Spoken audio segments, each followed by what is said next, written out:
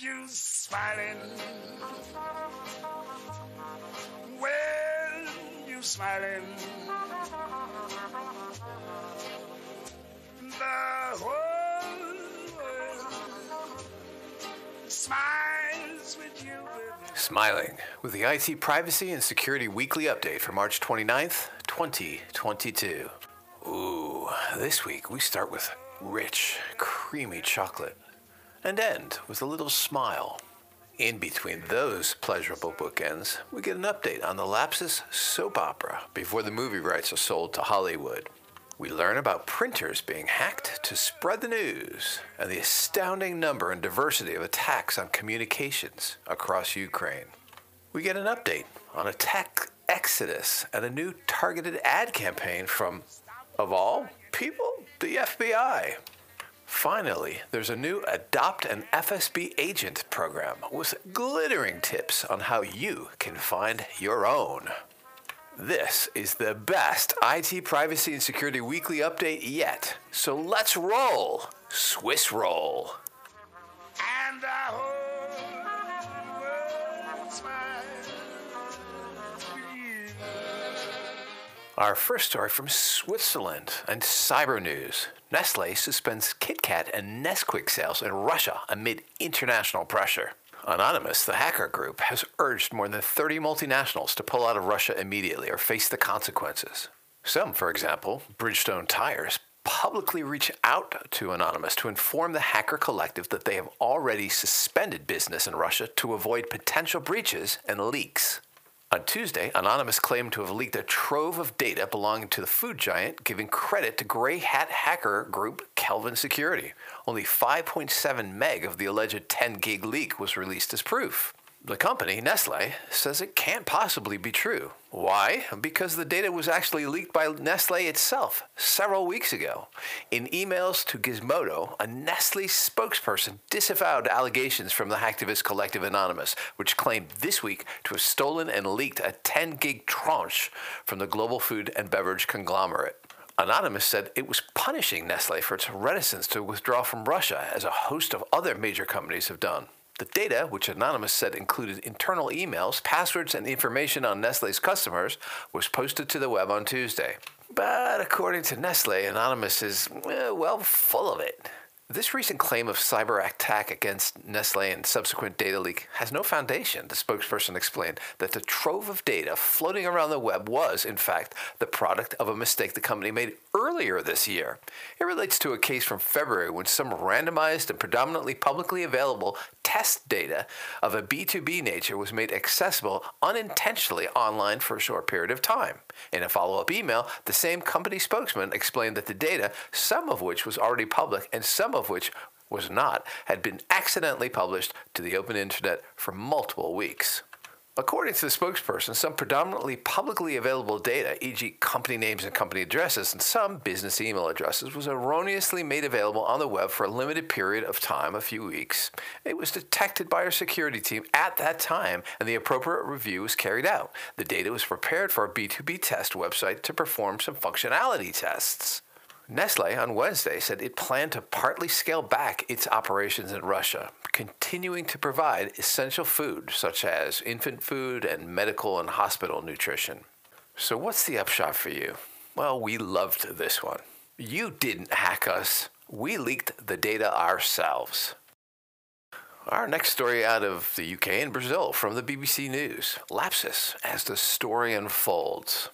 A 16-year-old from Oxford has been accused of being one of the leaders of the cyber crime gang Lapsus. The teenager, who is alleged to have amassed a $14 million fortune from hacking, has been named by rival hackers and researchers. City of London police say they've arrested 7 teenagers in relation to the gang, but will not say if he is one. The boy's father told the BBC his family was concerned and was trying to keep him away from his computers. Under his online moniker, White or Breachbase, the teenager, who has autism, is said to be behind the prolific Lapsus hacker crew, which is believed to be based in South America. Lapsus is relatively new, but has become one of the most talked about and feared hacker cybercrime gangs after successfully breaching major firms like Microsoft and then bragging about it online. The teenager, who can't be named for legal reasons, attends a special educational school in Oxford. City of London police said 7 people between the ages of 16 and 21 have been arrested in connection with an investigation into the hacking group. They have all been released under investigation, and our inquiries remain ongoing.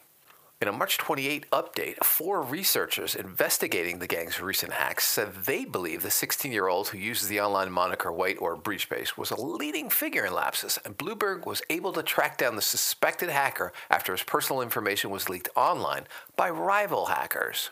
City of London Police, which primarily focuses on financial crimes, did not say if the 16-year-old was among those arrested.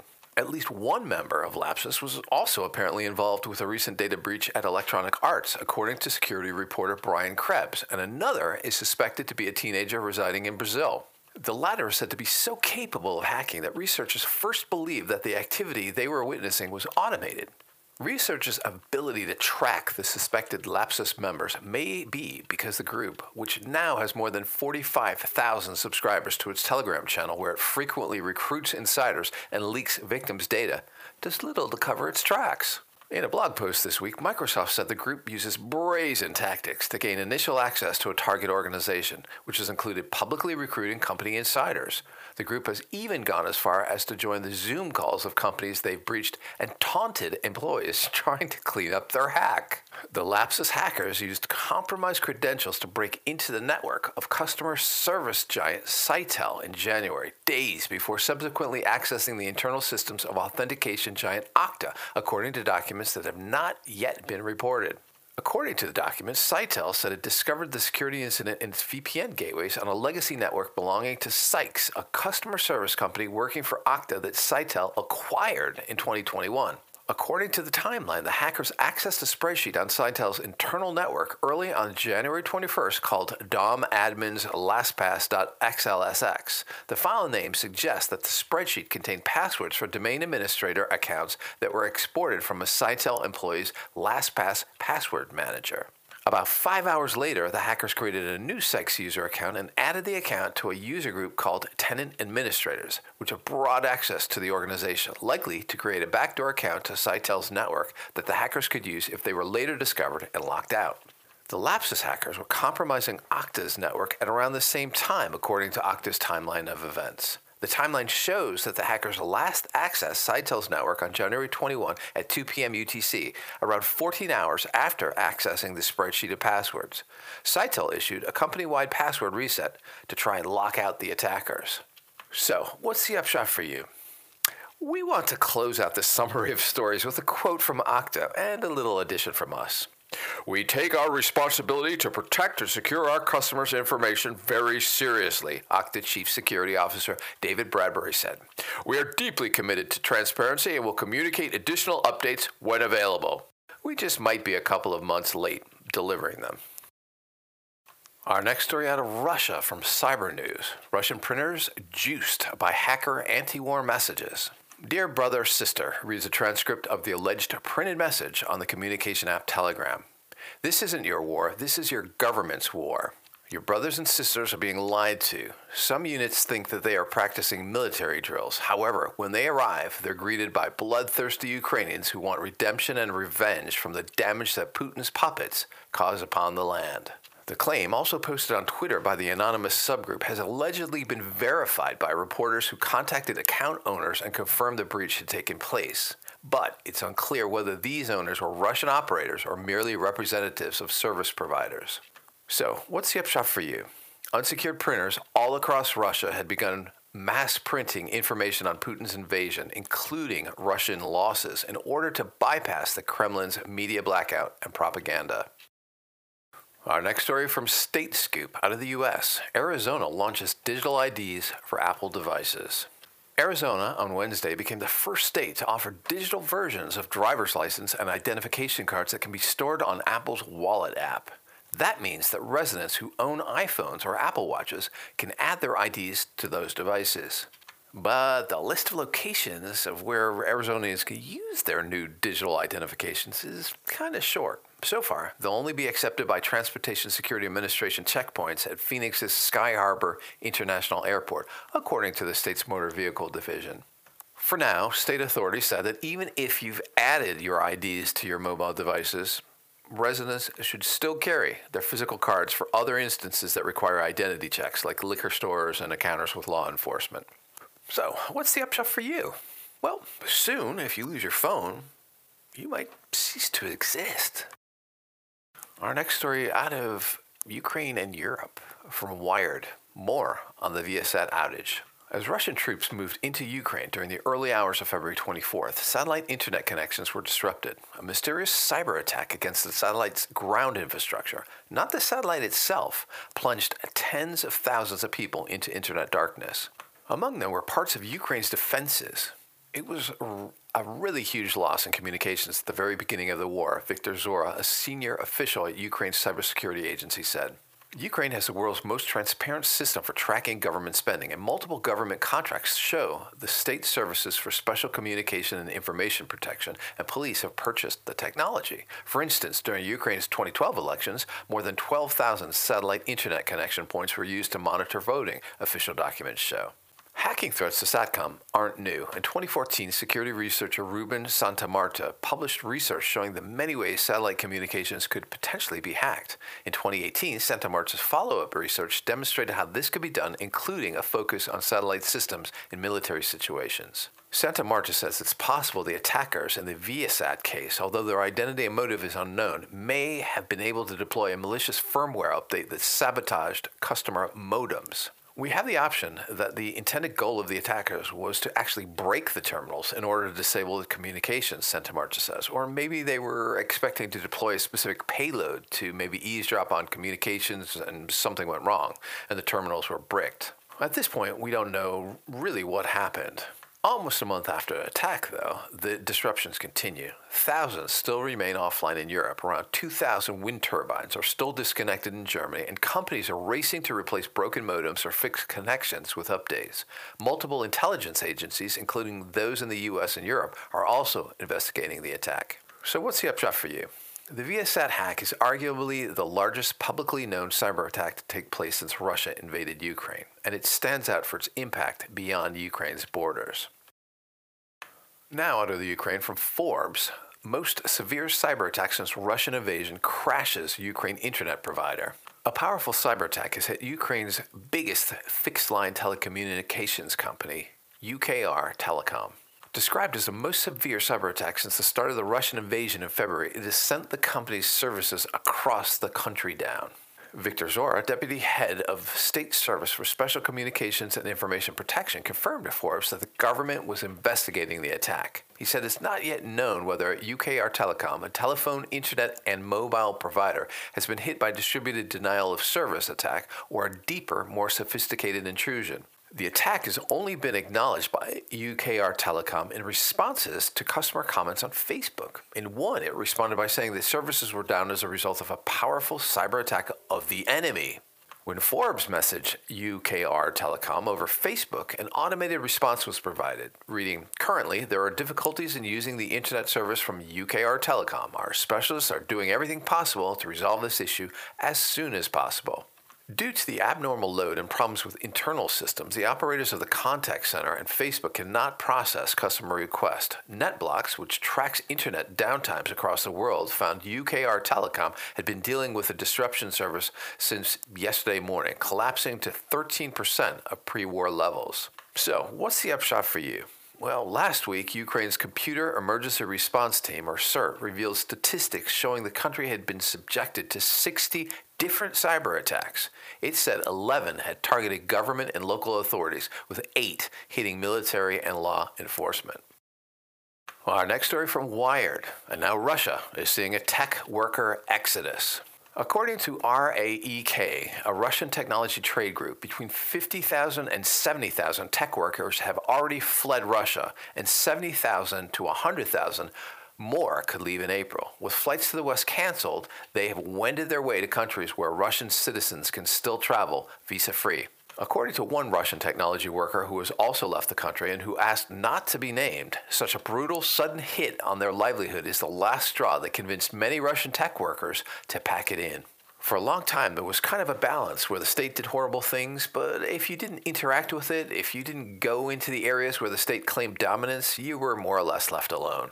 So we don't touch politics. They don't touch our money. We get to build our assets and live our lives. They say by staging this war, they went into our sphere. They devalued our money. They devalued our assets. They made everything we invested in illiquid and cheap. That was a wake-up call. Putin's government has signaled that it regards technology workers as a strategic asset and that it has tried to stem exits by introducing new financial incentives for tech companies and announcing that IT workers would be exempt from conscription. Paradoxically, those promises had the opposite effect on some tech workers. They perceived that there would be a massive draft for the army and that they needed to relocate immediately. Exiting Russia is still possible as long as one can find a flight, but press reports suggest that Russians who leave the country are facing aggressive questioning by border officials regarding their motives. So, what's the upshot for you? Well, if you were wondering why that rumored Russian cyber attack still has not hit all parts of the globe, this may be why. Our next story from Bloomberg News. Out of the US and Russia, Kaspersky named first Russian company on the security risk list. The Federal Communications Commission on Friday also added China Telecom and China Mobile International USA to the list. Once a company is on the list, federal subsidies can't be used to purchase its equipment or services. The action is part of the FCC's efforts to strengthen America's communication networks against national security threats, Jessica Rosenworcel, the agency's chairwoman, said in a news release. Kaspersky is a well-known provider of antivirus software and has conducted investigations into a range of nation-state hacking incidents. It calls itself the world's largest privately owned cybersecurity company on its website. It says it protects over 400 million users and 240,000 companies. For Friday's update of the list, the FCC said it relied on findings by the Department of Homeland Security and an executive branch interagency body called the Committee for Assessment of Foreign Participation in the United States Telecom Services sector. Ooh, what a name. So, what's the upshot for you? It would be just too easy to compromise a machine through antivirus tooling. This move seems to make sense. Our next story out of the U.S. from the Washington Post. Hey, wanna talk? FBI trolls the Russian embassy for disgruntled would-be spies. Recruitment ads hit social media feeds of mobile phones located outside or inside the Russian diplomatic compound. The FBI is trying a novel strategy to recruit Russian-speaking individuals upset about the country's invasion of Ukraine, aiming social media ads at cell phones located inside or just outside the Russian embassy in Washington, D.C. The ads, which appear on Facebook, Twitter, and Google, are carefully geographically targeted. A Washington Post reporter standing next to the embassy's stone walls on Wednesday morning received the ad in the Facebook feed, but the ads did not appear in the feed when the reporter stood on the other side of Wisconsin Avenue Northwest in the district's Glover Park neighborhood. The ads are designed to capitalize on any dissatisfaction or anger within Russian diplomatic or spy services, or among Russian emigres to the United States over the invasion of Ukraine, an event that counterintelligence experts call a huge opportunity for U.S. intelligence community to recruit new sources. The unlikely star of the campaign is Russian President Vladimir Putin, whose own words are used to encourage people working in or visiting the embassy to talk to the FBI. The ad quotes Putin at the end of a meeting last month where he publicly chastised his intelligence chief, Sergei Naryshkin, correcting the spy boss's position on Russian policy toward the separatist eastern regions of Ukraine. Naryshkin, the director of Russia's Foreign Intelligence Service, or SVR, stammered at the end of the meeting and seemed unsure of what Putin wanted him to say. So, what's the upshot for you? That's certainly what we call targeted marketing. From Reuters, Ukraine publishes a list of hundreds of Russian FSB officers. Lviv, Ukraine, March 28th, Reuters. Ukraine's military intelligence on Monday published the names and contact details of 620 people it alleged were officers of Russia's Federal Security Service, or FSB, involved in criminal activities in Europe. Reuters could not verify the information. Russia did not immediately comment on the list of names. In a post in Russian on its official website, the intelligence arm of the Ukrainian Defense Ministry listed people it said were FSB employees registered at the agency's headquarters in Moscow. So, what's the upshot for you? If you like exotic pets, now you can adopt your very own FSB agent. And our next story out of Switzerland. And now, how do you spot one of those 620 FSB agents? From NZZ Magazine, Moscow, March 22, 2022. Agents of the Russian Secret Service FSB searched the premises of the local subsidiary of the Swiss luxury watch manufacturer Audemars Piguet and confiscate watches worth several million francs.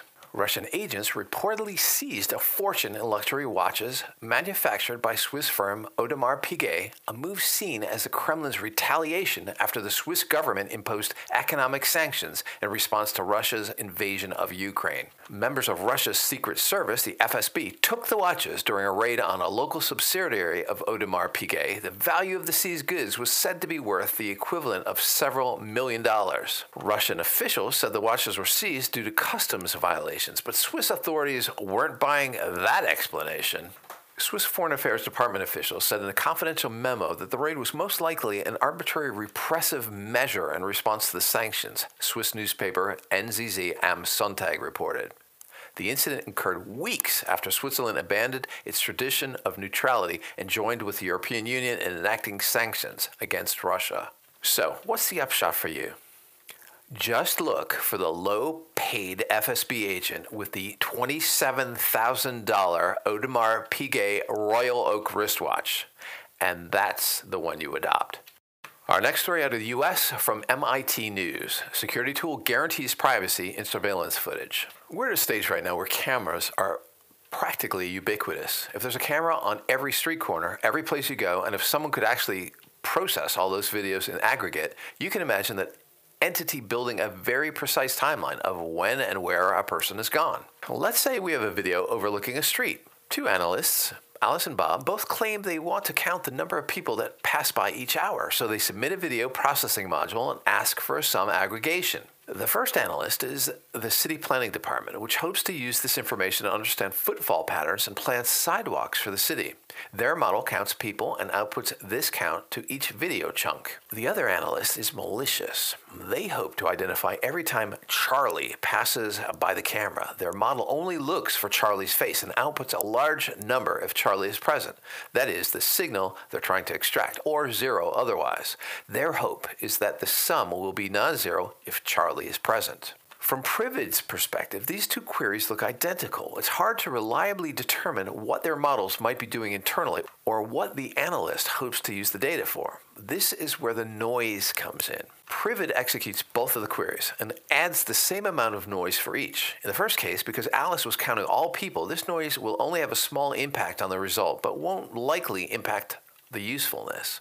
In the second case, since Bob was looking for a specific signal, Charlie was only visible for a few chunks, the noise is enough to prevent them from knowing if Charlie was there or not.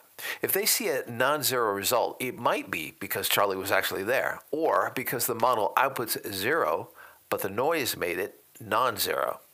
So what's the upshot for you? The challenge is determining how much noise to add. Privid wants to add just enough to hide everyone, but not so much that it would be useless for analysts. Adding noise to the data and insisting on queries over time windows means that your result isn't going to be as accurate as it could be, but the results are still useful while providing better privacy. We like that idea. And finally, our last story or collection. It's global. It's our favorite IT privacy and security jokes. We realize the Russian invasion of Ukraine has dominated the IT privacy and security weekly update this week. So in an attempt to lighten the mood, we've scoured the web, light and dark, for a few IT privacy and security jokes. Here goes. What did the moderator say to kick off the IT speed dating session? Single sign-on. What do you call a turtle that surfs the dark web? A tortoise.